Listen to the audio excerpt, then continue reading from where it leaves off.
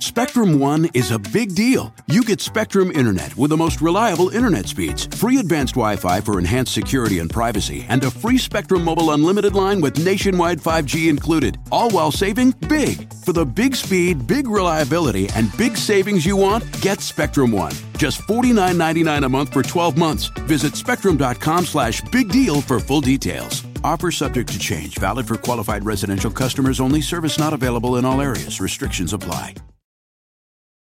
At Capella University, you'll get support from people who care about your success. From before you enroll to after you graduate, pursue your goals knowing help is available when you need it. Imagine your future differently at capella.edu.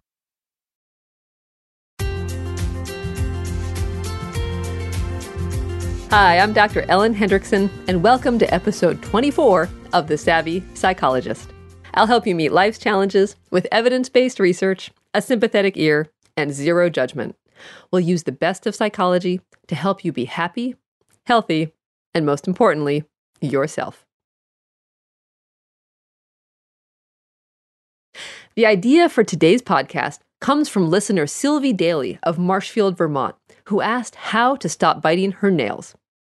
I've expanded Sylvie's question to cover nail biting, but also its close cousins, hair pulling, skin picking, knuckle cracking, lip chewing, and other body-focused repetitive habits.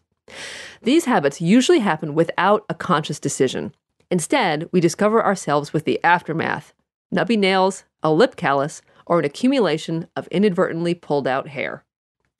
Now, body-focused habits can begin at any age, but they usually begin in childhood and peak in the preteen years, around ages 11 to 13. But whether you're young or young at heart, if your nervous habits are bothering you, listen on for 10 tips to stop body-focused behaviors like going dental on your digits. Tip number 1. Don't worry. It's not an indication of some deep, dark, unresolved issue. Instead, there's evidence that hair pulling, nail biting, and other body-focused behaviors have a neurological origin and are genetically based. Hair pulling, for instance, seems to run in families. And pulling and picking even go beyond our species. Animals like cats, dogs, mice, and even monkeys sometimes overgroom. Now, not only is it not a deep, dark issue, but also, despite popular belief, nervous habits may be a misnomer. It's questionable if the habits are related to anxiety at all. Indeed, a 2013 study found that anxiety disorders, including OCD, were more common in non-nail biters than in nail biters. But regardless of the origins, some mindful attention and compassionate practice can help stop your habit. Tip number 2. Habit change starts with noticing the habit. Habits are automatic. We don't think about them. For example, you probably automatically cough into your arm, at least I hope you do, or cover your mouth when you yawn. If you wanted to change one of these automatic habits, your first step would simply be to start noticing them. Same goes for nail biting, hair pulling, etc. How to do this? Listen on. Tip number 3. Change your mindset from "I will stop now" to "I will start practicing now." If each time you catch yourself with your thumbnail between your incisors, you berate yourself with "there I go again" or "I'm so stupid," you'll feel frustrated and probably give up. But if you acknowledge that you're changing a habit, something really hard to do, you'll breathe a little easier. So frame it as practice. For instance, tell yourself that you have to catch yourself 100 times before your habit starts to change. That way, each time you find yourself with a strand of hair in hand, rather than chastising yourself, you'll simply say, "Okay, that was number 41, one closer to my goal of catching myself 100 times. That way, counting up those catches will feel like honing a mindful skill rather than tallying your failures. Tip number 4, be particularly aware of sedentary, unfocused times. Watching TV, lying in bed, sitting in class, waiting at a stoplight, or zoning out at your desk at work. These are perilous times for your pinkies. Likewise for high-danger moods like boredom or anxiety. So work on noticing your personal danger zones. Tip number 5, involve a compassionate spotter. If you live with someone, you may wish to enlist him or her as an extra layer of observation, but they don't need to nag. A neutral reminder of "nails, sweetie," or "hair pulling, honey," is sufficient. Tip number 6, catch yourself searching. Sometimes body-focused habits get triggered by a sensation or another stimulus. You may, without thinking, run your hand through your hair looking for one that's different. Or you may unconsciously run your fingertips over your nails, feeling for unevenness. If searching is part of your process, aim to notice when the searching begins and redirect your actions from there. Tip number 7, you don't have to scratch that itch. You may get the urge to bite, pick, or pull, but knowing you don't have to do it can be freeing. Rather than thinking, I have to pull out this hair, you can put some distance between you and the urge by saying, I'm having the urge to pull out this hair, or I'm having a thought that I should pick at this imperfection in my skin. Just because a thought occurs to you doesn't mean you have to listen to it. Tip number 8, when you catch yourself, have an alternative action ready. This is the big one. Once you've figured out your high likelihood times, places, or moods, keep an alternative diversion handy. This is what psychologists call a competing behavior. For example, you can keep a small, smooth stone on your desk to handle during those idle times, carry an emery board and file your nails instead of biting them, keep a stress ball in your car for those stoplights, or, like an acquaintance of mine did, start wearing lots of silver rings to fiddle with instead of picking at her skin while in class. Tip number 9, you can also substitute a less costly body behavior. Now, behavior exists because it's reinforced. People get something out of it.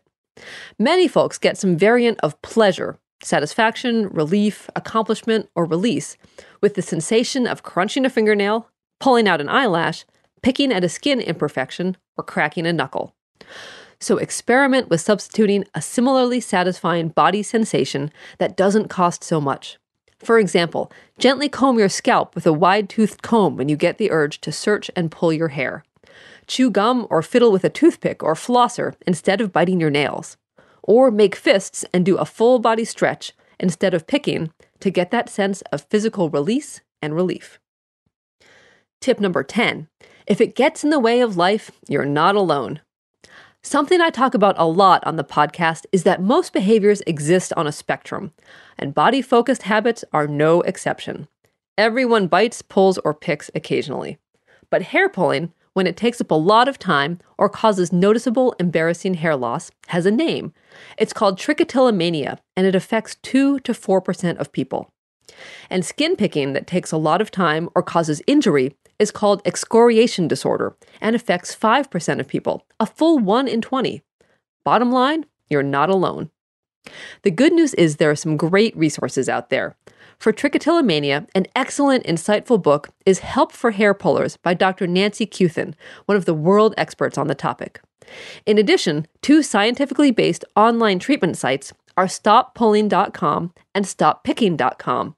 They aren't free, but the cost is way less than seeing an in-person therapist.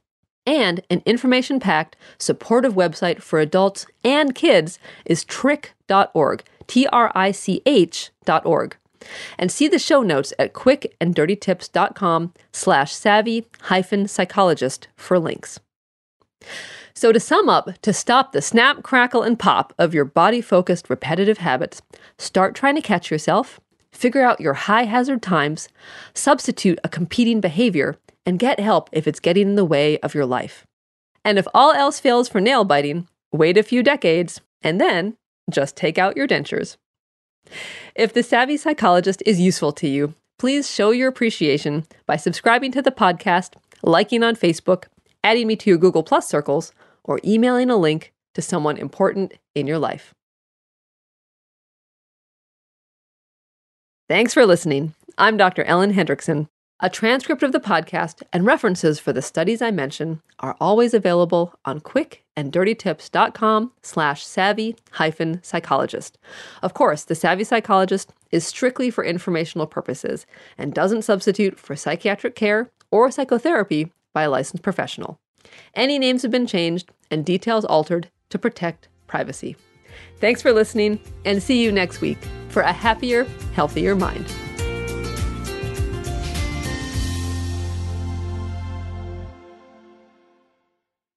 Are you tired of the constant battle with anxiety and panic? I've got a podcast that I think you'll love. It's called the Anxiety Coaches Podcast, where the host, Gina, gives you your weekly dose of tranquility and inspiration. 2 new episodes drop weekly, packed with practical tips and lifestyle changes to help you calm that racing heart and bring peace back into your life. So, if you're ready to bid farewell to sleepless nights and constant worry, tune into the Anxiety Coaches Podcast and embark on a journey towards lasting calmness and a life free from anxiety's grip. Remember, it's not just a podcast, it's a lifeline. Join Gina on the Anxiety Coaches Podcast and let her soothing words be the balm your nervous system needs. Listen in and start your path to healing today. TheAnxietyCoachesPodcast.com, because healing begins the first time you listen.